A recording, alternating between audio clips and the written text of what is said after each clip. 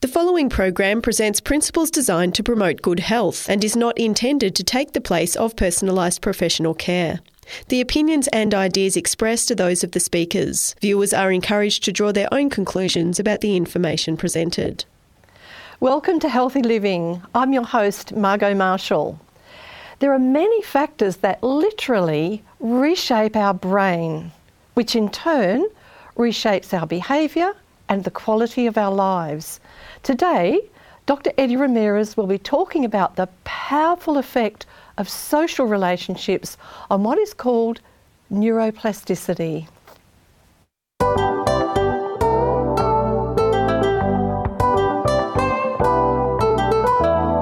Healthy Living is a production of 3ABN Australia Television, focusing on the health of the whole person, body, mind and spirit. You'll learn natural lifestyle principles with practical health solutions for overall good health.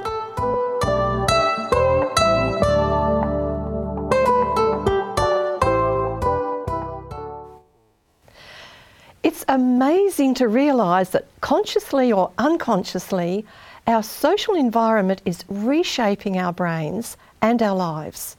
I think you'll be fascinated to hear the insights about this research from our guest, Dr Eddie Ramirez. Welcome, Eddie. We're very privileged to have you here to share your research with us. Thank you very much. It's a pleasure to be here again in Australia, one of my favourite places on earth. You're only saying that because it's true. So we're going to be talking today about a fascinating subject that I have a lot of passion for that. In fact, I was just talking to somebody in Finland. I was doing a seminar there last week, and we were having this case, this little girl that was born not able to walk because her leg was in constant spasm. And some of the physicians said what this girl needs is a surgery and cut off the tendon and try to straighten up things. But some neuroscientists decided to challenge that, and through neuroplastic exercises, I saw that girl with my own eyes. That girl is walking today. Fascinating. That is incredible to how think the about. brain is able to change. And the good news is that this not only happens on children, adults will continue to change. And as I tell my patients, the brain can and will change. That is just incredible.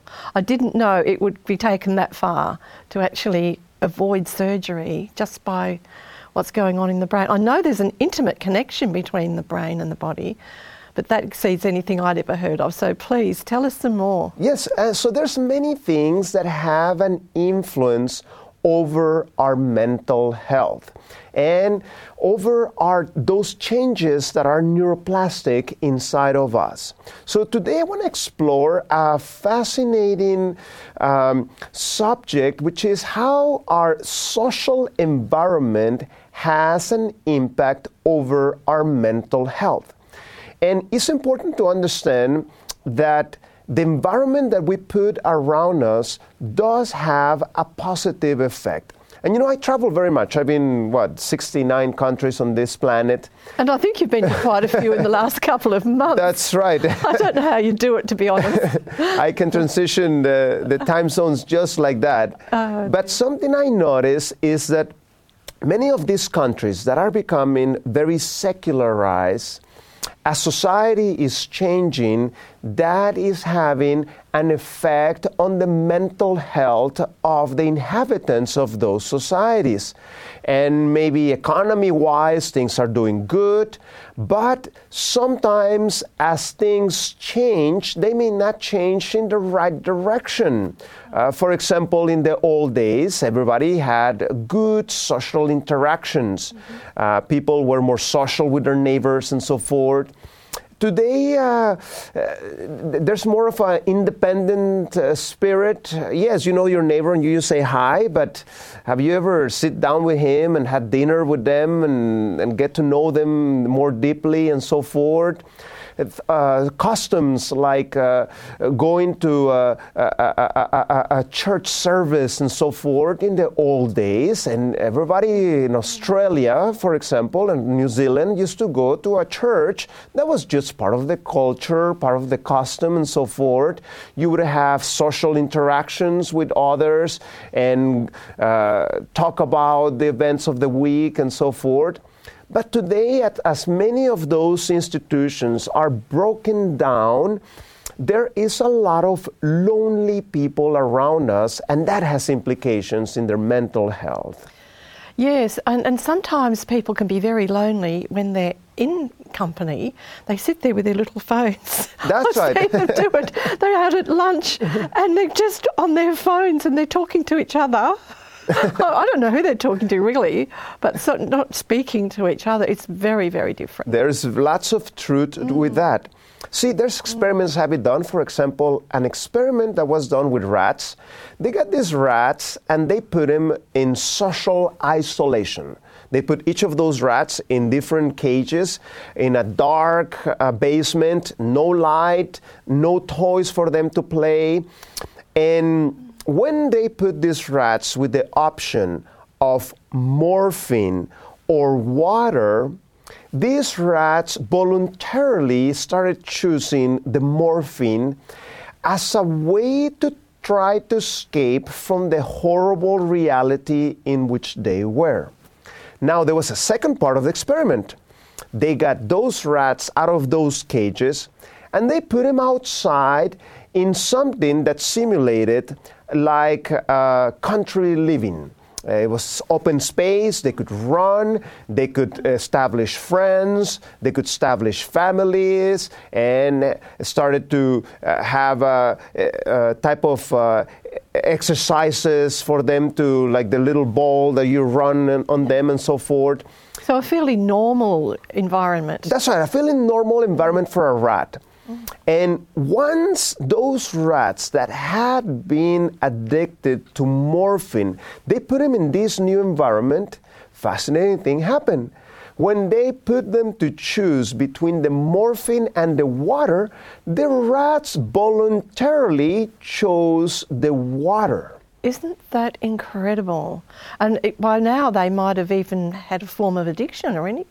That's right. They had established addictive behaviors. And this is what happens. Your habits create pathways in your head. As I tell my patients, it's like a grass field. In the grass field, if you start walking in a certain place, you will start creating a path. And if you come back to that grass field, you would rather choose to walk in that grass field than in that pathway in the grass, instead of walking in the grass by themselves. Like a default. That's right. Yeah. So in the same way, at the level of your brain, the things that you repeat will start creating pathways. So your brain will choose by default to walk in those pathways your thoughts and behaviors. That's what happened to these rats. These rats established addictive behaviors, and it became natural for them to use that morphine. But now, as we change the environment, the rats change. Wow. So those pathways in the brain that you're talking about, are they as literal as the pathways in the lawn? They are. As the neurons create connections to one another, certain connections get strengthened. And the good news is that as grass field that has a path, if I stop walking in that path, the grass will start growing again. In the same way, those brain connections that have been strengthened by inheritance or by the environment, they can be broken down and new behaviors be established. That's why there's hope for people like with addictions and so forth.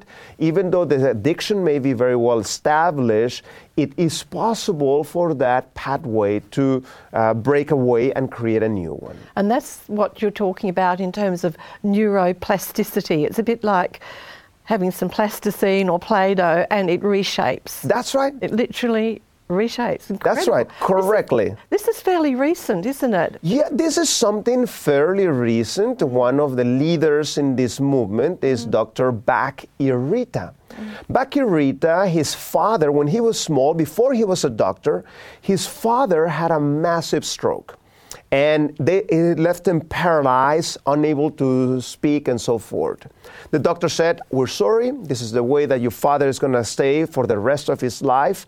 But Eddie and his brother say, "No, we don't believe this. We believe something must be done." So they put his father to crawl like a dog and to stimulate him so that he can start creating change inside. The neighbors were shocked to see the way they were treating this poor old man, but they continued doing it. Very soon, not only he was crawling, he started to walk. Very soon, he was able to sit down at the dinner table. He was eating, and he would drop the plates and would break them. Well, they get him metal plates, and they keep on stimulating him. Very soon, he was up and walking. He was able to remarry. He was able to continue his job. And he died not secondary to that stroke, but of a heart attack climbing a mountain. Oh, my goodness. That's incredible, isn't it? To think that they didn't expect him to ever be able to even walk. And what Dr. Eddie said, this is so interesting. This is what I need to do with my life. So he went to medical school. He became a neurologist. And by the time he became a neurologist, that's when his dad died. And he thought, well, probably my dad had a small stroke, so I'm going to check his brain. So he ordered an autopsy on his father's body. And to his surprise, he realized that 90% of the connections between the brain and these movement areas of his body had been broken 90%. As a result of the stroke. 90%. So how could the brain be able to readapt so that he can walk? That's neuroplasticity. And how does that happen? How does that happen? The areas that are dead secondary to a stroke, you cannot do anything. But the areas that are alive can change, and they can learn how to re-educate so they can take over those areas that had been dead. And in that way, new connections are built, and he's able then to start moving and so forth. Eddie, tell us more about this Dr. Eddie. So Dr. Eddie, based on the experience that he had with his own father, then started bucking off that old assumption that the brain is set and cannot be changed. So he joined Wisconsin University in America and started designing these fascinating devices to train the brain for different conditions. For example, blind people, they cannot use their eyes anymore. But he realized that the skin uses the same pathways in the brain as the eye. So he designed this little device that he put in the patient's mouth, and it had a camera. So the camera would capture the image. It would send that image to the tongue, and that little device would draw the contour of what the camera was seeing. So the person learned to see with their tongue. Fascinating thing, isn't it? That is quite amazing. And see with their tongue. So just, and another thing that he also designed, there was this lady that took medication for an infection, and that damaged the vestibular system, is called, what gives you the equilibrium in the body. So she couldn't stand up, even sitting down, she would be uncomfortable, she couldn't work, she couldn't do anything. And the doctor said, we're sorry, that's the way that you're going to stay for the rest of your life. And Eddie heard about that, and what he did, he designed an accelerometer that would detect the position of the head, and that would feed that signal to her tongue so that it would tell the tongue if the head was too forward, it would just send something to the front and so forth. And that's the way that she created a new vestibular system. That is just amazing. Fascinating Never thing, thought the isn't it? tongue could be used for that, so sorts of things. So we talk about the rats. Let's talk about humans. Yes, let's do that. Vietnam War, many of the soldiers that were in the Vietnam War became addicts of opioids. You know, they were in a horrible environment. It was just dead around them. Many of them didn't even want it to be there. You were living in constant fear. And many of them, to escape that horrible reality, what they did, they started using this type of drugs to try to escape that reality. But once the war was over and they came back to America, to a place that they had loved ones, to a place that they have girlfriends, some of them had spouses, and they had that supportive environment, studies show that 75% of them were able to quit the drug habit voluntarily just by changing the environment. That's really powerful, isn't it? So environment has really a lot to do with why people are taking drugs. Is it just the physical environment, or is it the social, or is it the two of them together, I guess? Is that what you're saying? Let me share with you this interesting study from Canada. In Canada, there's many little towns all over Canada in the north.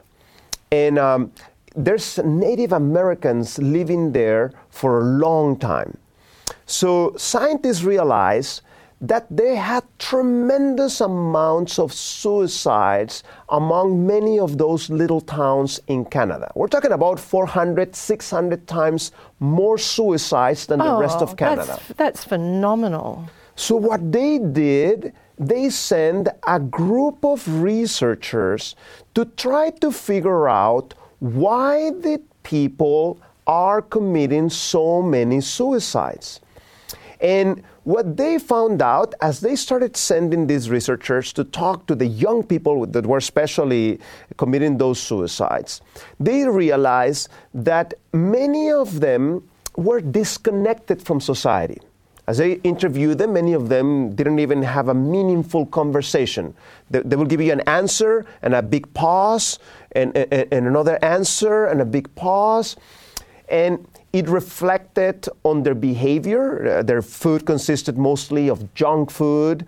It reflected on their entertainment. They were just sitting down in front of the television without doing anything. They didn't learn the customs of their ancestors. They didn't speak the customs of the language of their ancestors and so forth. And you could see their life was meaningless. And those were the towns that had tremendous suicide rates. Yet not all the towns had the same problem. There were other little towns in which Native Canadians learn the language of their ancestors. They follow the customs of their ancestors. They felt proud and happy to be part of that community. They understood their important role, why they were important to be part of that society. And when you talk to them, you could see the meaning in their language. You know, they were happy and enthusiastic to share about the things they were doing and so forth. So as you can see, there is an effect on the environment and that neuroplasticity. Now, and also that connectedness to their ancestors, to what's going on around them, and to having, being part of those traditions and customs. All of that, yeah. So, and you know, it's interesting that even Solomon saw this many years ago. He was the wisest man who ever lived. Solomon said, happy heart is what? Does good like a medicine. That's right. Yeah. And a sad spirit, what does it do? Dries the bones. It gives you osteoporosis. That is true. It's been published, this, you know. Yeah.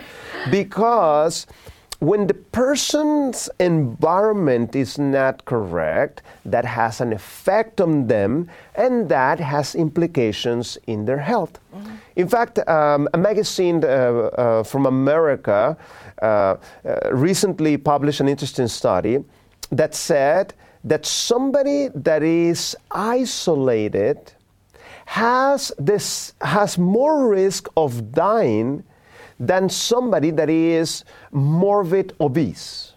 Wow, that's huge. So social isolation plays a big role on your mental health.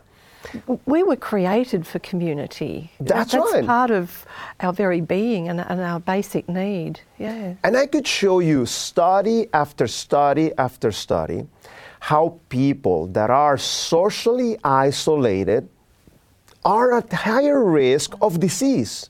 Not only a flu and stuff like that, you actually get more heart disease, you actually get more higher risk of stroke, you actually get higher risk of dying prematurely, higher risk of depression, and all kinds of problems. In England, this is such a big problem. I was just in England 4 weeks ago doing a series of seminars there. This is such a big problem in England. They actually name a ministry of loneliness. I'm not making this up. Go and Google it. No, I believe you. I believe you. I remember right at the beginning, the good Lord said, it's not good for the man to be alone. What an understatement. That's right. Because we are made for social connections. And see, one of those aspects that has been documented on the longest people on planet Earth, longest living people on planet Earth, National Geographic called this the blue zones. You can Google this. If you go on the internet, just Google the words living longer, National Geographic. This is from National Geographic. And they're documenting there the different behaviors that are making the people live long. Among them are the plant-based diet. That's why it's a good idea, by the way, to watch Healthy Living. That's exactly the things that we encourage here, you know. The plant-based diet. Another thing they have is that they are able to live in a place in which they need to do some physical exercise. So they do lots of gardening and this type of things. Because of the environment that they are in, they have to do lots of walking and so forth. This is good for you. Mm-hmm. Another aspect that they have is that they have social networks around them. Not like the American type social network. In America, for example, Thanksgiving is a big event. Everybody goes and sees their family in Thanksgiving, which is good. But the rest of the year, nothing. That's not what we're talking about.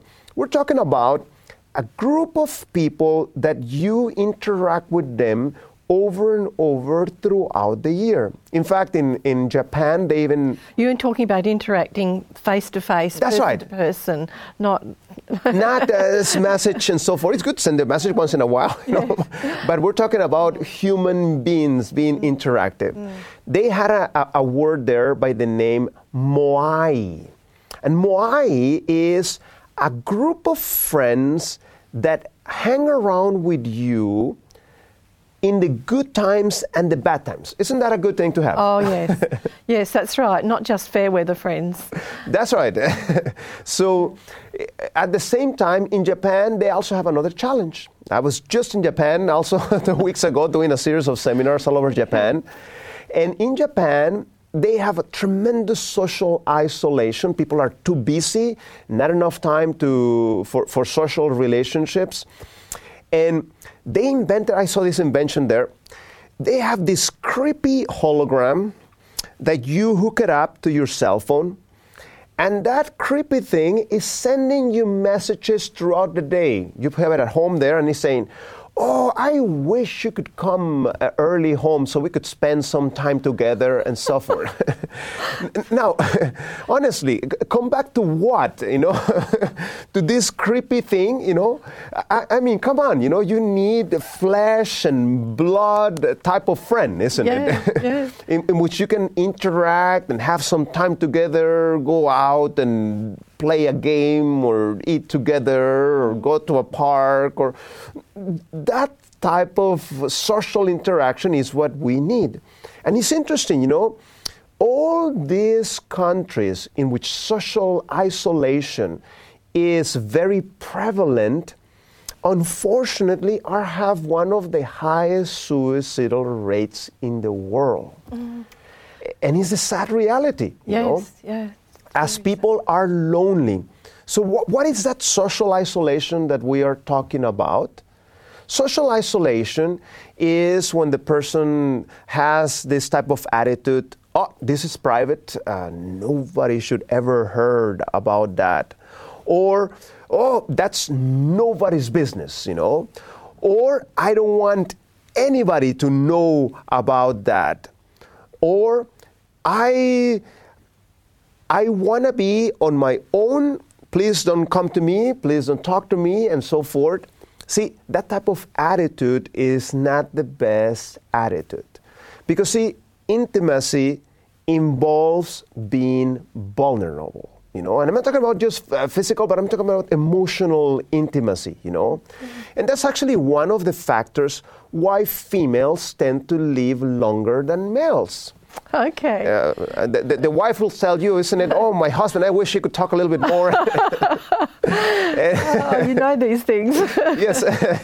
And that's why I think God puts us a wife, so she can teach us these things, us as males, So, yes, it's good for us to have that type of openness and to be able to be vulnerable and open the heart. Now, if you're in a situation in which you say, well, doctor, this sounds good, but I don't even have a friend. What should I do? Let me show you an interesting article that was written in England in a secular newspaper. And we can see that on screen. I'm an atheist who goes to church. Here is why you should too. This is an atheist talking. This is an atheist on a secular newspaper in England. Someone who does not believe in God saying, here's the reason why you should go to church. And he tells a story in the article how he used to walk in England, and the same thing I've seen in Australia. You have all these beautiful buildings for churches. You always wonder, what do people do there inside there? So one day he took courage and went there, and he loved it. He loved the songs. He loved the social interaction. He even started bringing his own son to the church services there. Oh, that's amazing. And he's writing this article saying, look, you guys, even if you're atheists, that's what you should be. That is amazing. I love it, he said. I like the social connectedness. I like the interaction that I'm having. It's good for me. It helps me decrease my stress. My health is improving and so forth. So I think that's going to be the challenge here for our listeners. Yes. I hope you give that chance and interact that way. Well, thank you so much. This has been very, very enlightening, and I hope that our viewers will enjoy it as much as I've been enjoying listening to what you had to say. And we look forward to having you join us next time for more Secrets of Healthy Living. Just remember that you can watch our programs on demand. You just need to visit our website, that's 3abnaustralia.org.au, and click on the watch button. And we hope that you'll get a lot of benefit from other programs, because Eddie has more on neuroplasticity, other things that affect us. God bless you. You've been listening to a production of 3ABN Australia Television.